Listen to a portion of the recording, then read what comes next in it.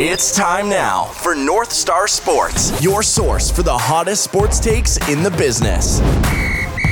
Here's your host, Owen Ely.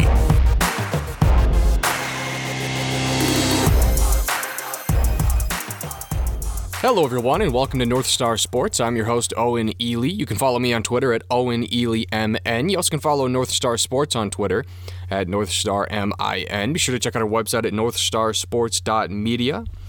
And welcome into the show, everyone. We have a great one for you today here on this Tuesday, January 5th, as we look to get to some news and notes, some talkers here in the world of the UFC. Obviously, we are in the dark ages here. If you're a UFC fan, maybe you got your MMA fix with that Ryzen event that was going on. I have no idea what Bellator's doing. Largely irrelevant. But we're all just trying to scrape by here. Same with yours truly. Probably a little bit of a shorter episode here today. I don't have a whole lot to plug. Not a lot of housekeeping to get to, as we sit here in the lull. Really just brainstorming, trying to think of new, fresh ideas here for North Star Sports in this new year. Working out on a lot of main card showdown stuff, like I said on previous shows. So, we're working on stuff. We're staying busy, but it's a little rough. We've been staying busy with football. Obviously, we did a fucking 2-hour and 45-minute show a couple of days ago with the Hound Dog Reagan Hooverman about the 2020 NFL season, so you should go check that out. We also made playoff predictions that we were basically in lockstep with. I mean, we were dead on basically the entire time. Some minor disagreements, although I think we definitely fucked up on one of our picks because we picked the Browns to beat the Steelers, and then half the fucking building and their half of their coaches test positive for COVID, and now there's the 10-day quarantine or whatever, or I don't know what you want to call it. You have to fuck off for 10 days, basically, regardless of your situation. And it's probably not going to go so hot. So I'll concede that we were probably wrong on the Browns and the Steelers. Although I think the winner of that game is going to lose. I forget who they would advance to play in that bracket, but I don't think either team will have too much success deeper in the playoffs. But you should go check that show out. But for now, we got an abbreviated show here. We got some talkers to talk about here. Like I said, I think about 5 different stories here, and we'll just kind of go in whatever order they are on my computer. I assume chronological. That would make sense. But we'll start here. This from Brett Okamoto. Highly respected reporter and staff writer for ESPN, and it's a brilliant piece of news, but not really. So Kamaru Usman and Gilbert Burns is set to headline UFC 258. Well, not really. It hasn't been signed yet, but they've both agreed to it. So it's it's the brilliant. We gotta have a piece of news. We gotta come up with something, but there's nothing behind it. I mean, no more behind it than there was 3 weeks ago. I mean, we've known for a long time that Burns and Usman are gonna fight. We've known for a long time that it was probably gonna be 258, and not even they've officially done it yet. So. I guess that's good. I hope that's the fight that happens. Again, I'm still a firm believer in Colby Covington. I think Colby is the number one contender, certainly after what he did to Tyron Woodley. But, I'm not going to be too mad that Burns is getting a title shot. I think anyone who is mad at that, I mean, it's, they've been trying to put this fight together for... Jesus, I mean, we're coming up on 8 months or something, May of, really ever since he beat Tyron Woodley. Again, this is one of the fights that I said has to happen in 2021. early in 2021 because we did that for Mailman's Matchmaking. Again, not a groundbreaking take that the number one contender should take on the champion, but I got to see this fight happen. And again, I think Kamaru will win. I mean, I just think Kamaru is unbeatable right now. And we did actually, you know what? There's a little Peyton Manning audible here, but we did do updated UFC rankings, and we had some random shuffles because I figured Anthony Pettis left for the PFL and he was in our rankings, so I wanted to go in and clean up our rankings, and then I wanted to really evaluate why we have people in those spots in the rankings. So we had a couple of random shuffles, so I wasn't planning on this, but this is as good of a time as ever to look at our most recent rankings. Heavyweight, light heavyweight, middleweight, they all stay the same. And at welterweight, so we had Pettis at 14. So we bumped up Muslim Salikov from 15 to 14. And then I was kind of struggling to figure out who would be the number 15 welterweight, because there's a lot of guys who could be the number 15 guy. I mean, but nobody really stood off the page. I mean, you have like a Gunnar Nelson, and Alessio dos Santos is chilling around there. But we decided to go with Jake Matthews at 15.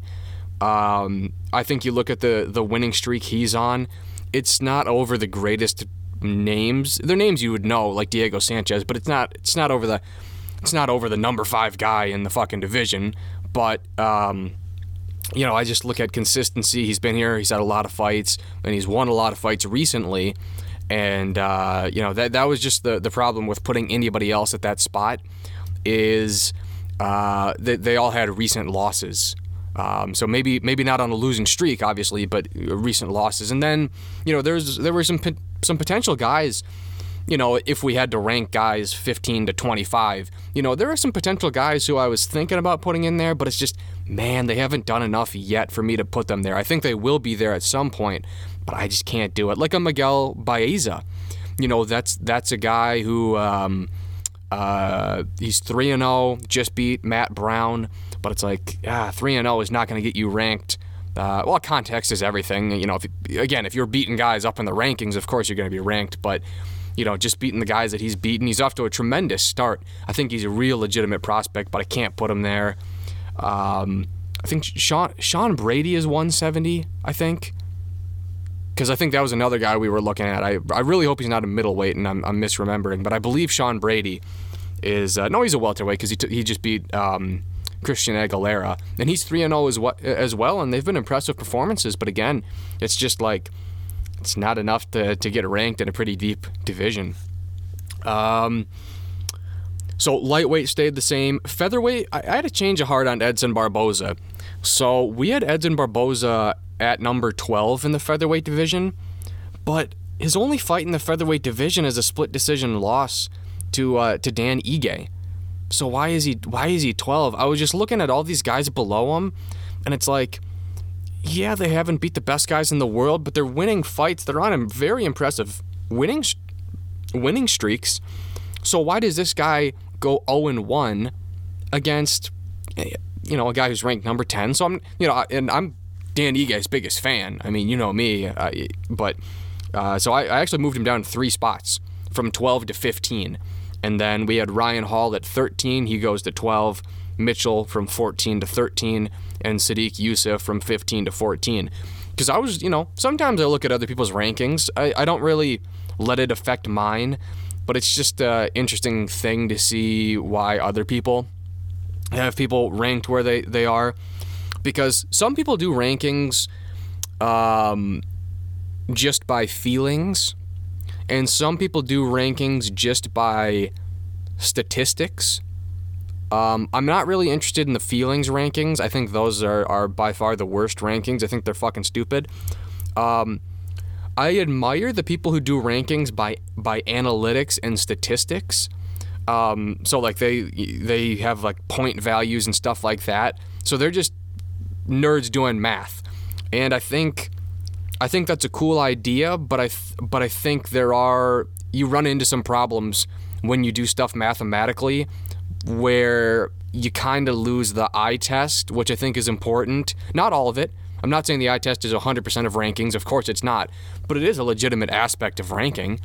And you lose context. I mean, you can try to address the context by... Because I'm sure, if... Oh man, I'm sure if an unranked guy beat Dustin Poirier, they would. I don't know, but again, I don't know their mathematical equations. I don't know. I'm sure he's ranked higher, so his points are higher, so that would reflect higher on a lower guy who beat him. But I just don't get how it works. It's kind of like Pro Football Focus, like PFF, where and I respect PFF, and I do use PFF from time to time. I throw PFF out of the fucking window. When it comes to the offensive line, because how do you know if the left tackle performed well? How do you know that the left guard wasn't supposed to pick up that blitz? I mean, for you to grade offensive linemen, you would have to know everybody's responsibility. So you can try to do your best, and I think it's obvious to know why Joe Thomas was the best fucking offensive lineman in the league. Okay. You don't need to watch a whole lot of tape to know why that guy's good. Just like you don't need to watch a whole lot of tape to know that Drew Samia is absolute fucking dog shit, as a guard, as an offensive lineman. Okay, but anything in between, I don't know. I don't know, man. It's so, how the hell does the PFF know? You'd have to know all the responsibilities. But again, so I respect it. I think it's cool that people are bringing heavy analytics into MMA, but I just don't know how you do it. I think the best way to do it, which is obviously why this is the way we do rankings, is it's the eye test, but it's also, excuse me, it's also principles. So there was only ever one guy in all of 2020 who beat somebody and did not take their rankings, okay? So what I mean by that is, if you're the number 8 guy in a division, and you beat the number 2 guy, you're now the number 2 guy because you just beat the number 2 guy. You might disagree with that. I don't know why you would, but maybe that's your prerogative. But at least that's ideologically consistent. That will always be consistent. If you know what I mean? It's like with a champ. If you beat the champ, you are the champ. You got to beat the man to be the man. Okay? So I think that's consistent. Whereas, other people, their rankings are just there because they're there. They're just the rank. The number next to this guy's name is only there. Maybe there's some thought behind it, but it's only there just because you feel he should be there. At least mine is consistent, where it's a little bit of feelings. It's a little bit of looking about. We do prioritize wins. We do obviously fucking rankings prioritize wins, but I think I would say more so than others. We really try to prioritize wins, okay? When you lose, we don't try to be overreactionary with it, but when Marlon Moraes, because he lost to Rob Font, he dropped 4 spots, okay? Because he's on a losing streak. So when you compound losses together, I think that matters. And then, but you can rise a lot higher than you can fall. So again, you know what I mean? Cynthia Calvillo, what was it? She fought Jessica I. She wasn't even in the 125 rankings, and she beat her, so we put her at number 2 because at the time, and then she kind of dropped because other people went ahead of her. But, because she beat the number 2 woman in the division. That's as consistent as it possibly gets. And I said, the only guy we didn't do that for was Rob Font. Rob Font, I think he was 10. He beat number 4 Marlon Moraes, and we put him at 5. So we were 1 off. But seriously, think of every fighter in the rankings who was lower and then beat a higher ranked opponent. Every single time except for that time, they have taken that number next to their opponent's name. So that's why I think it's the best way to do it. But then again, it's also, cojones. It's also what you're feeling down there, okay? I think that's what we're lacking in sports. There's so much analytics, which is important, but you got to blend the two together. So, you know what I mean? Sometimes it's just a feeling. It's a feeling, and you got to trust your gut. So it's a mix of all of them. I didn't do anything in the flyweight division, so I'll concede my flyweight rankings are probably not super awesome. I just don't care, man. I just don't give a shit. When you look at like 8 through 15 in the flyweight division, it's like guys with one win in the UFC, and it's like, how am I going to say one win in the UFC is better than this other guy's one win? And then it's just like, there's probably 18 flyweight fighters in the division anyway. So it's like, I thought about going through it again. I think it is a good flyweight ranking, but it's just, I wanted to make sure everything was absolutely where it should be. And I just don't care, man. I don't care. I'm thinking of getting rid of the women's featherweight division rankings. It's kind of cool that we do them, and it's no work for me at all because they don't change because there's only 4 fighters, but it's just, who fucking cares? The women's featherweight division, I literally think they have 4 fighters under contract. So who knows? I think we'll keep it for now. Everything stays the same in the bantamweight division. We've been doing a lot of work on the flyweight division, the women's flyweight division. So no need to go through that because that division has just been up and down, up and down. That's been our most active division all year just because there's so many fights that change the rankings. And then we have some changes here for the women's strawweight division. So Nina Ansarov goes from 5 to 6, and Yan Xiaonan goes from 6 to 5. So they flip spots. We might have been a little low on Yan, but Nina Ansarov hasn't won a fight, I think, since like November of 2018, or it might even actually be longer than that. So just pure inactivity. And you want to talk about activity? I mean, Yan Xiaonan, one of the more active fighters, the last couple of years in the women's strawweight division. I wanted to drop her low. I wanted to be honest. Well, I'm not going to say I wanted to. I don't have a fucking agenda here. You know what I mean? Of course, I have, biases like everybody else, but I really try to suppress them. But again, I prioritize activity because it's a rankings. It's not a fucking who's the greatest of all time. It's rankings. It's right now. I mean, that's why we say, it's the January 4th rankings. You know what I mean? Because it's who's ranked there on January 4th. Like, it's not, wow, Nina Ansarov had a great last performance in fucking, quarter 3 of 2018. It's like, that's not even relevant at this point. Really, when it comes to rankings, I really only look at the last 2 years. I'm going to be completely honest, because I think it's what have you done lately? And, obviously 2 years is a long fucking time, but, people tear their ACLs and they're out for, 9 months. So I honestly really only look at the last 2 years.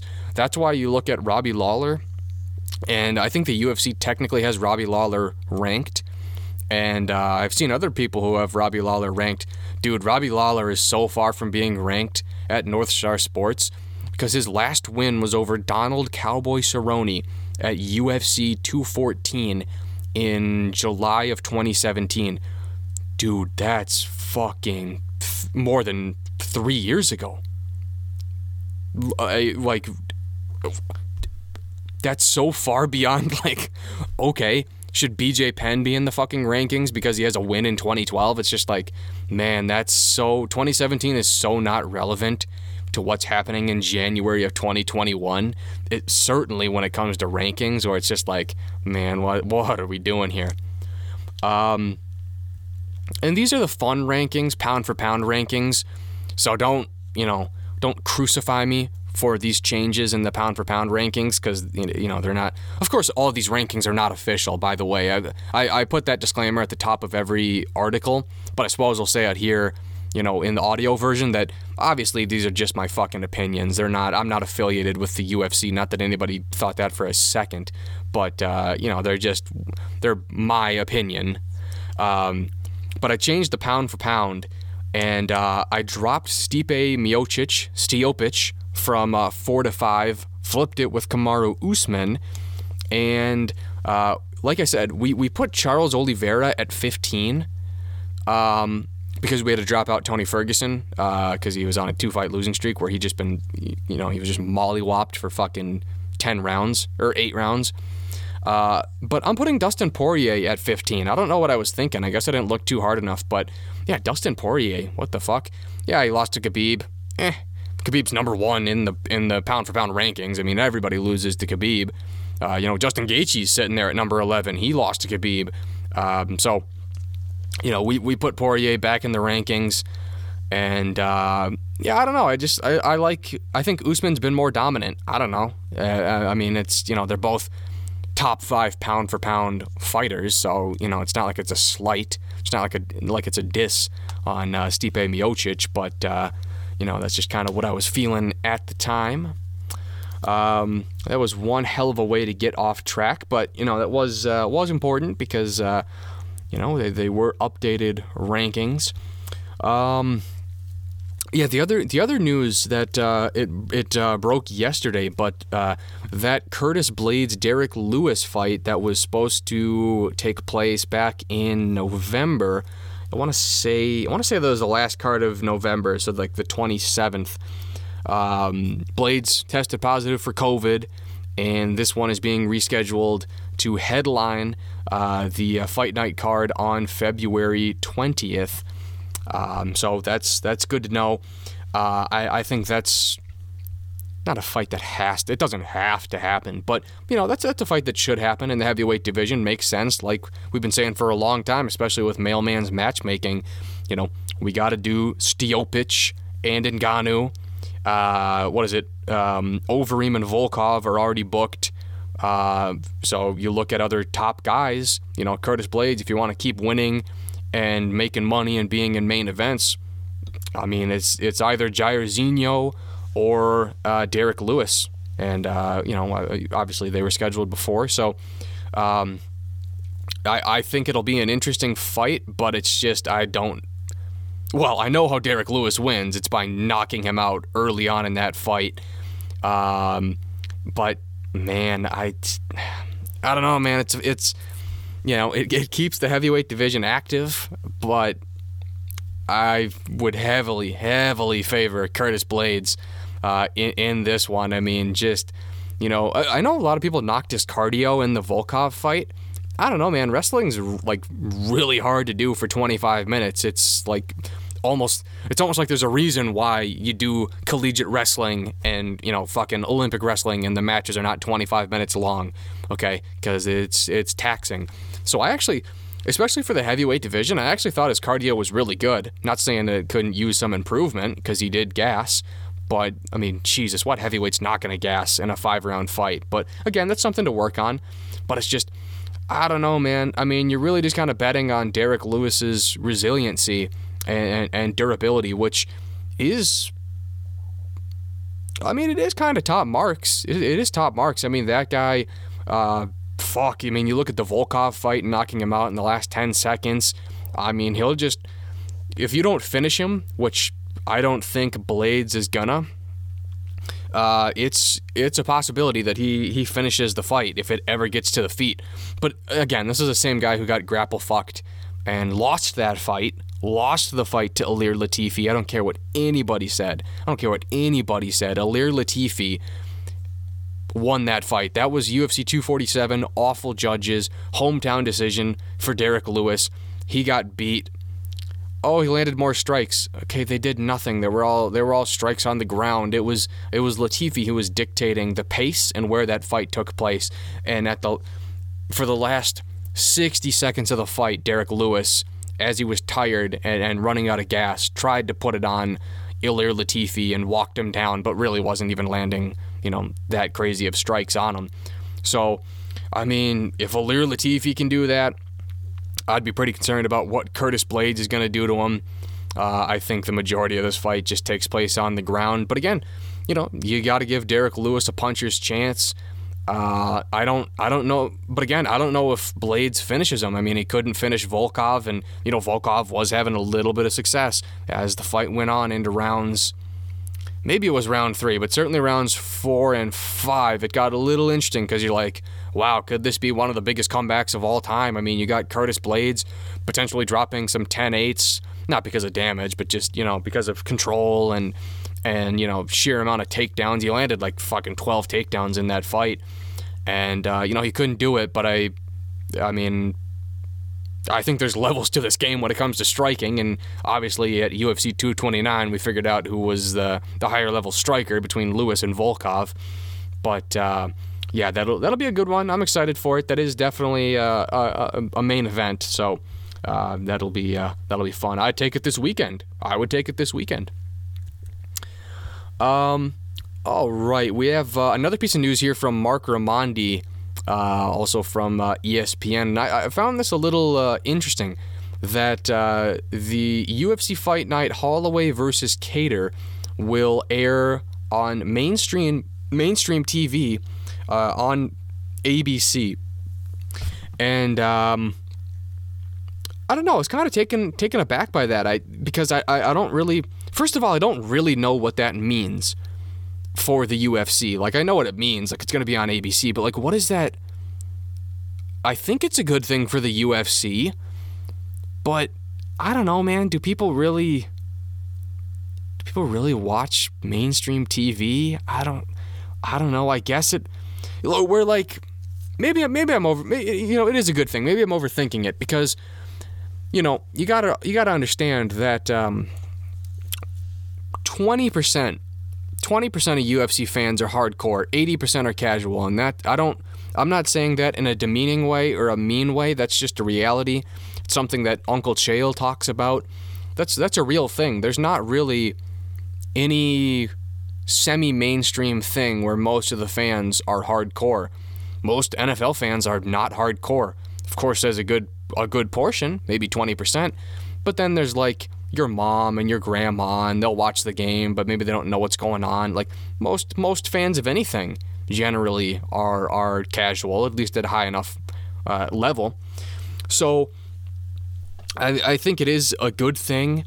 I think every hardcore fan probably has an ESPN Plus account and ponies up the $5 a month, and you know, the majority of those 20% of hardcore fans probably pony up the money to watch pay-per-views, or you know, maybe they go to some of those websites that I'm not going to mention. That I would never indulge that, but I'm also not going to snitch on people like the walking CTE case Brendan Schaub. But yeah, maybe they watch those pay-per-views in another, maybe not so legal way.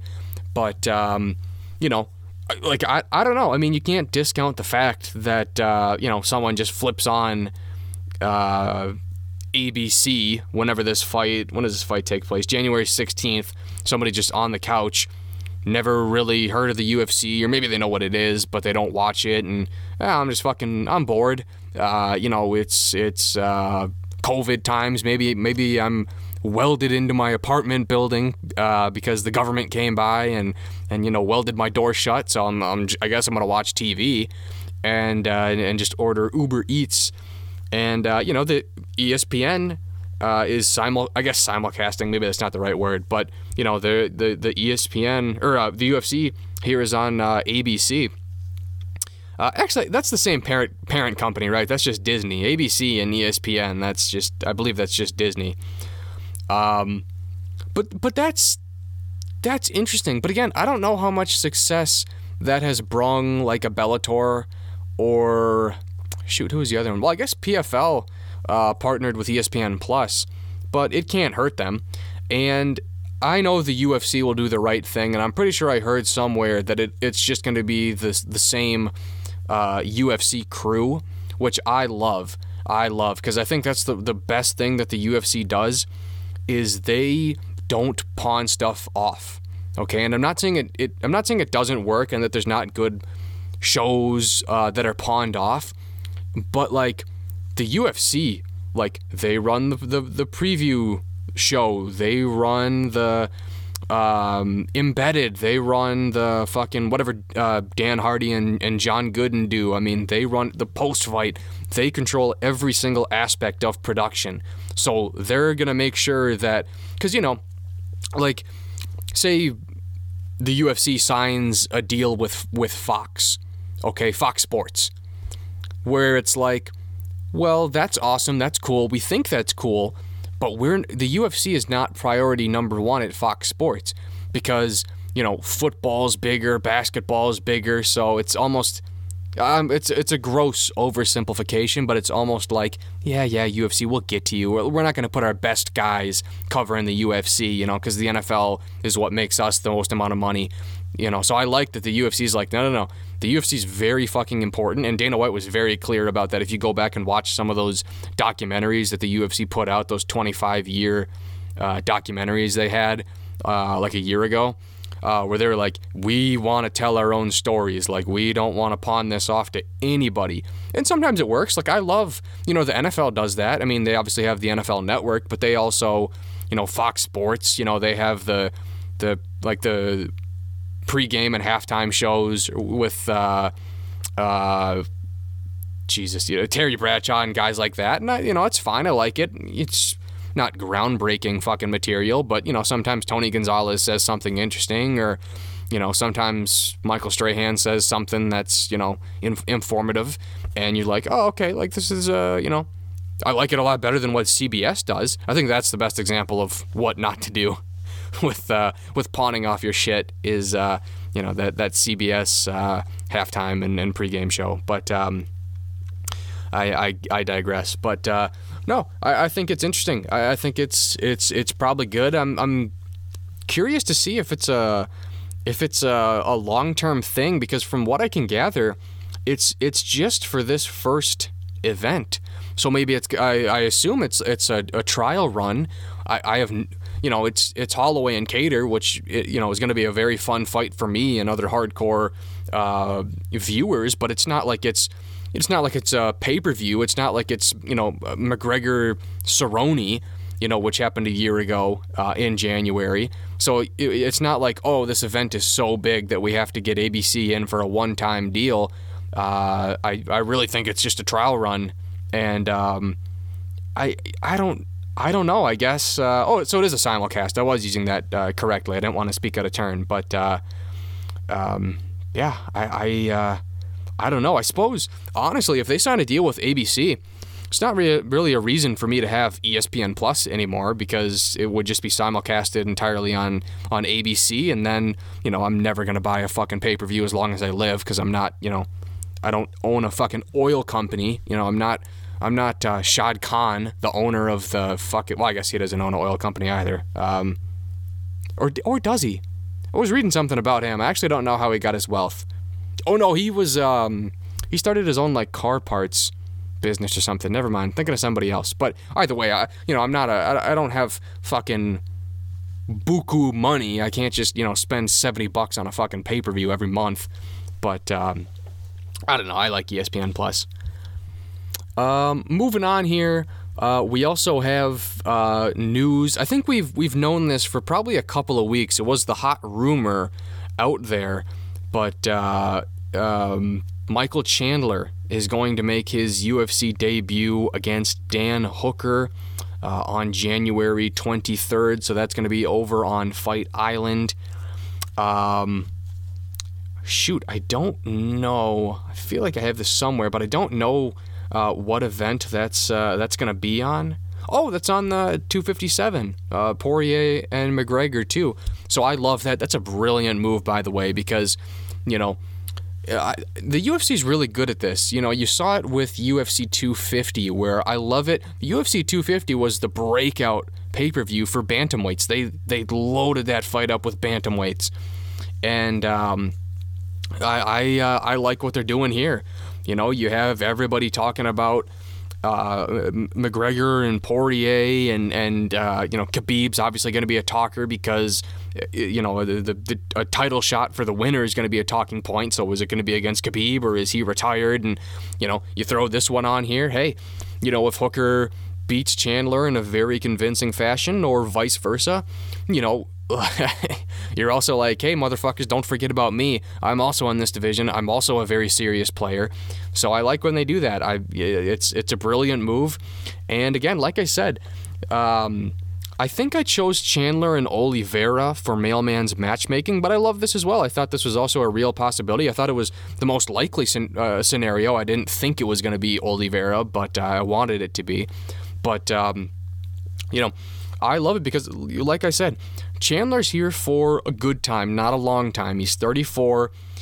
He's been around for a long time. We need to shit or get off the pot, okay? We need to figure out if he's a legitimate title contender or if he's just some fucking jabroni, okay? And we're going to find out real quick because we're putting him against, a guy who was on a meteoric rise. He did lose, but it was a fight of the night to Dustin Poirier. And he's the number 6 guy in the division, according to North Star Sports. So we're going to find out real quick here, which I love it. There's no need to do what boxing does. There's no need to have the Bellator approach and, treat him like Michael Venom Page and have him fight 15 cab drivers in a row. We don't have to have him debut against the number 15 guy in Drew Dober or Beneil Dariush. Let's just put him in there, man. Sink or swim. I love that mentality. And, man, I don't know who's going to win this fight, man. I'm siding with Michael Chandler because I think he's a more well-rounded fighter. I think he's better on the ground, and I think that's where he's going to try to take this fight because he said as much during his interview with MMA On Point where they were talking about that. Just resurfaced. Watched it when it came out like a month ago. Great channel, always doing great stuff. MMA On Point, and they did. I suppose they gave him the top 10 and told him to rank them, and he talks a little bit about each fighter, and he did about 90 seconds on how he would fight Dan Hooker, which is brilliant. They did the same thing with Wonderboy Thompson, and so we know how Chandler's going to fight this fight, but again, it's tough to pick against Dan Hooker because you can try to drag that Hooker into deep waters, okay? But you're not going to get rid of that body, okay? You're not going to get rid of that fighter. Poirier tried to drown him and did not work. He matched it, punch for punch. Well, maybe not punch for punch because he lost the fight, but almost every punch for punch he matched it. So I think that really legitimized Hooker.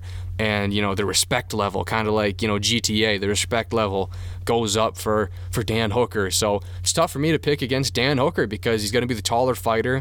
He's a master of the 8 limbs, as they would say. Good knees, good elbows. Obviously a really good kickboxer. So, fuck me, man. I don't know who's going to win.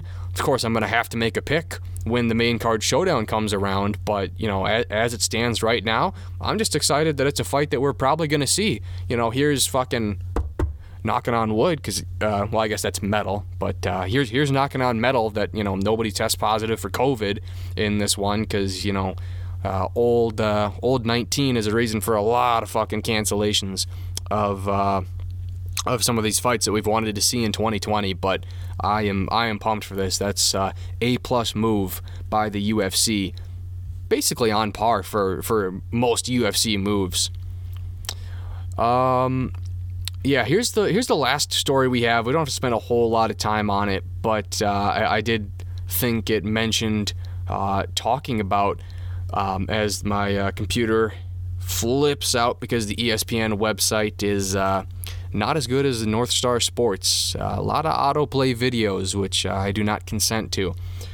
But we have a bout agreement here for the March 27th card, and it's between Jimmy Crute and Johnny Walker. And, ordinarily I would not like matchmaking like this. Rankings-wise, it does make sense. Walker's sitting there at 9, Jimmy Crute's sitting there at number 11. But typically I'm against this because I generally don't like taking prospect A, who could be legitimate, and prospect B, who could be legitimate. So, not just 2 bums we signed to the fucking organization, but 2 actual prospects, and just mashing them together. I don't like that. I like building them against older, established fighters. I'm not saying that has to happen every time because, again, that's not a real possibility. Of course, fighters turn down fights and injuries happen, and matchmaking's never exactly how you want it to be, but I really don't like taking young prospects together and it's almost like you have 2 Ferraris and you fucking crash them and then you're left with 1 Ferrari. It's like, okay, well now I like this Ferrari better, but we had two of them and now I got 1. So, and again, just because you lose one fight doesn't mean it's over, but, sometimes it feels like that. But again, like I said, ordinarily I don't like that, but I think Walker's not really a prospect anymore, and that's not to say that I don't think he could do some things, in this company, but I just think, some of his recent performances, I don't know, man. He's one of these guys where I don't think you get the benefit of the doubt of being a prospect. I think you're just now a guy who is in the rankings. So, good for him. It's not like he's on the brink of being cut, but, it's also a guy who's got to, he's got to win some fights, you know what I mean, to prove he belongs in those rankings. He's someone who's got to, validate himself. In these light heavyweight waters, because they are getting deeper. They are getting deeper. There are a lot of legitimate prospects, even in the top 15 in the light heavyweight division. It's a very, very young division, and like we said a couple of shows ago, it's a division that could look entirely different, in 18 months. I mean, you look at a lot of these guys here. You're talking about, Rakic. I mean, that guy could be the champ real soon. Yuri Prochazka, Nikita Krylov is like 27. Obviously Jimmy Crute, Magomed Ankalaev, Ryan Span's only 28 years old. So, there are a lot of old guys, a handful of old guys, a lot of young guys, and not really a whole lot of guys in the middle here in the light heavyweight division. But I like this. I think it'll be an interesting fight because, again, we haven't really seen it recently with Johnny Walker, but he can still turn the lights out. I mean, he still can be that goofy guy. I like that he's taking it a little more seriously, even though he's lost 2 of his last 3. But he's still that guy who's 6'6" at 205. Still a guy with crazy power. Still a guy who, can do a crazy flying knee and knock you out. I think, when I look at Johnny Walker, I really think of Anthony Pettis, in the sense that I think Anthony Pettis, when he's goofing off, he's just not that good. He's not that good. Sometimes when he's goofing off, some good shit will happen. But what I've noticed with Anthony Pettis is when he goofs off, Jesus Christ, you can tell it's late at night. But when he goofs off, he loses fights or he loses rounds, and he really needs a strong coach to coach him. He really needs, Duke Rufus to sit him down and be like, yeah, Anthony, what the fuck are you doing? Like, let's stick to some fundamentals here. Let's stick with a 1-2. Let's not get fucking wild here. Maybe, I'm not saying you have to suppress it entirely, but let's have a solid base before we start doing some of this wacky shit. And, I think that's probably the case with Johnny Walker. Or maybe it's the exact opposite. Maybe he needs to go back to what he was when he was a prospect, just, doing the worm and, dislocating his shoulder and, just knocking out dudes in 15 seconds with a spinning back fist. I mean, I don't know. I could be wrong. I don't have the hubris to think that I'm correct, but, I think my assertion is onto something with Walker. And then Crute. I think Crute is a legitimate title contender in not that long of a time. I mean, you look at him from fight to fight, he's improving, and that's of course that's a cliche, but I think it really is true with Jimmy Crute. I mean, I even go back, and again, he's so young, so every time you see him, I mean, dude, he's 24, so every 6 months you see him, I mean, that's 6 months when you're 24 is a lot more significant than 6 months when you've been in the UFC for 10 years and you're 36 years old. So, from his first performance on the Contender Series against Chris Birchler, that's really why they called him the Brute, because he fought like a brute. There wasn't, I don't want to say there wasn't a whole lot of technique, because that's a little disrespectful, but it's at the highest level, he was lacking some technique, but beats Paul Craig, Sam Alvey, has that weird loss to Misha Serkinov. And again, it's kind of like Magomed Ankalaev, where you're like, where could this guy be if he just didn't lose to Paul Craig? Hey, Jimmy Crute's only 24, fucking murdered Modestas Bukauskas back in October. I mean, that was a vicious, vicious knockout. And it's like, it's not a what if, I suppose, because he's 24, but if he didn't lose to Misha Serkinov, he might be on the doorstep of the top 5. He could be having a top 5 opponent at this point. But again, very dangerous guy because I think his striking is probably his strong suit. Great power, but his striking is just as good as his ground game. He's really well-rounded, and of course he has a lot of finishes in the UFC for how little fights he has, and their punches and their submissions, so not a whole lot of decisions, okay? So he finishes fights however he wants to take it. Whatever you give him, he'll take. I think that's all we have to get to today for our UFC news and notes segment. So with that, we'll wrap up the show. Again, you could follow me on Twitter at OwenEleyMN, and you can follow North Star Sports on Twitter at northstarmin. You can check out our website at northstarsports.media. And thanks for tuning in, everybody.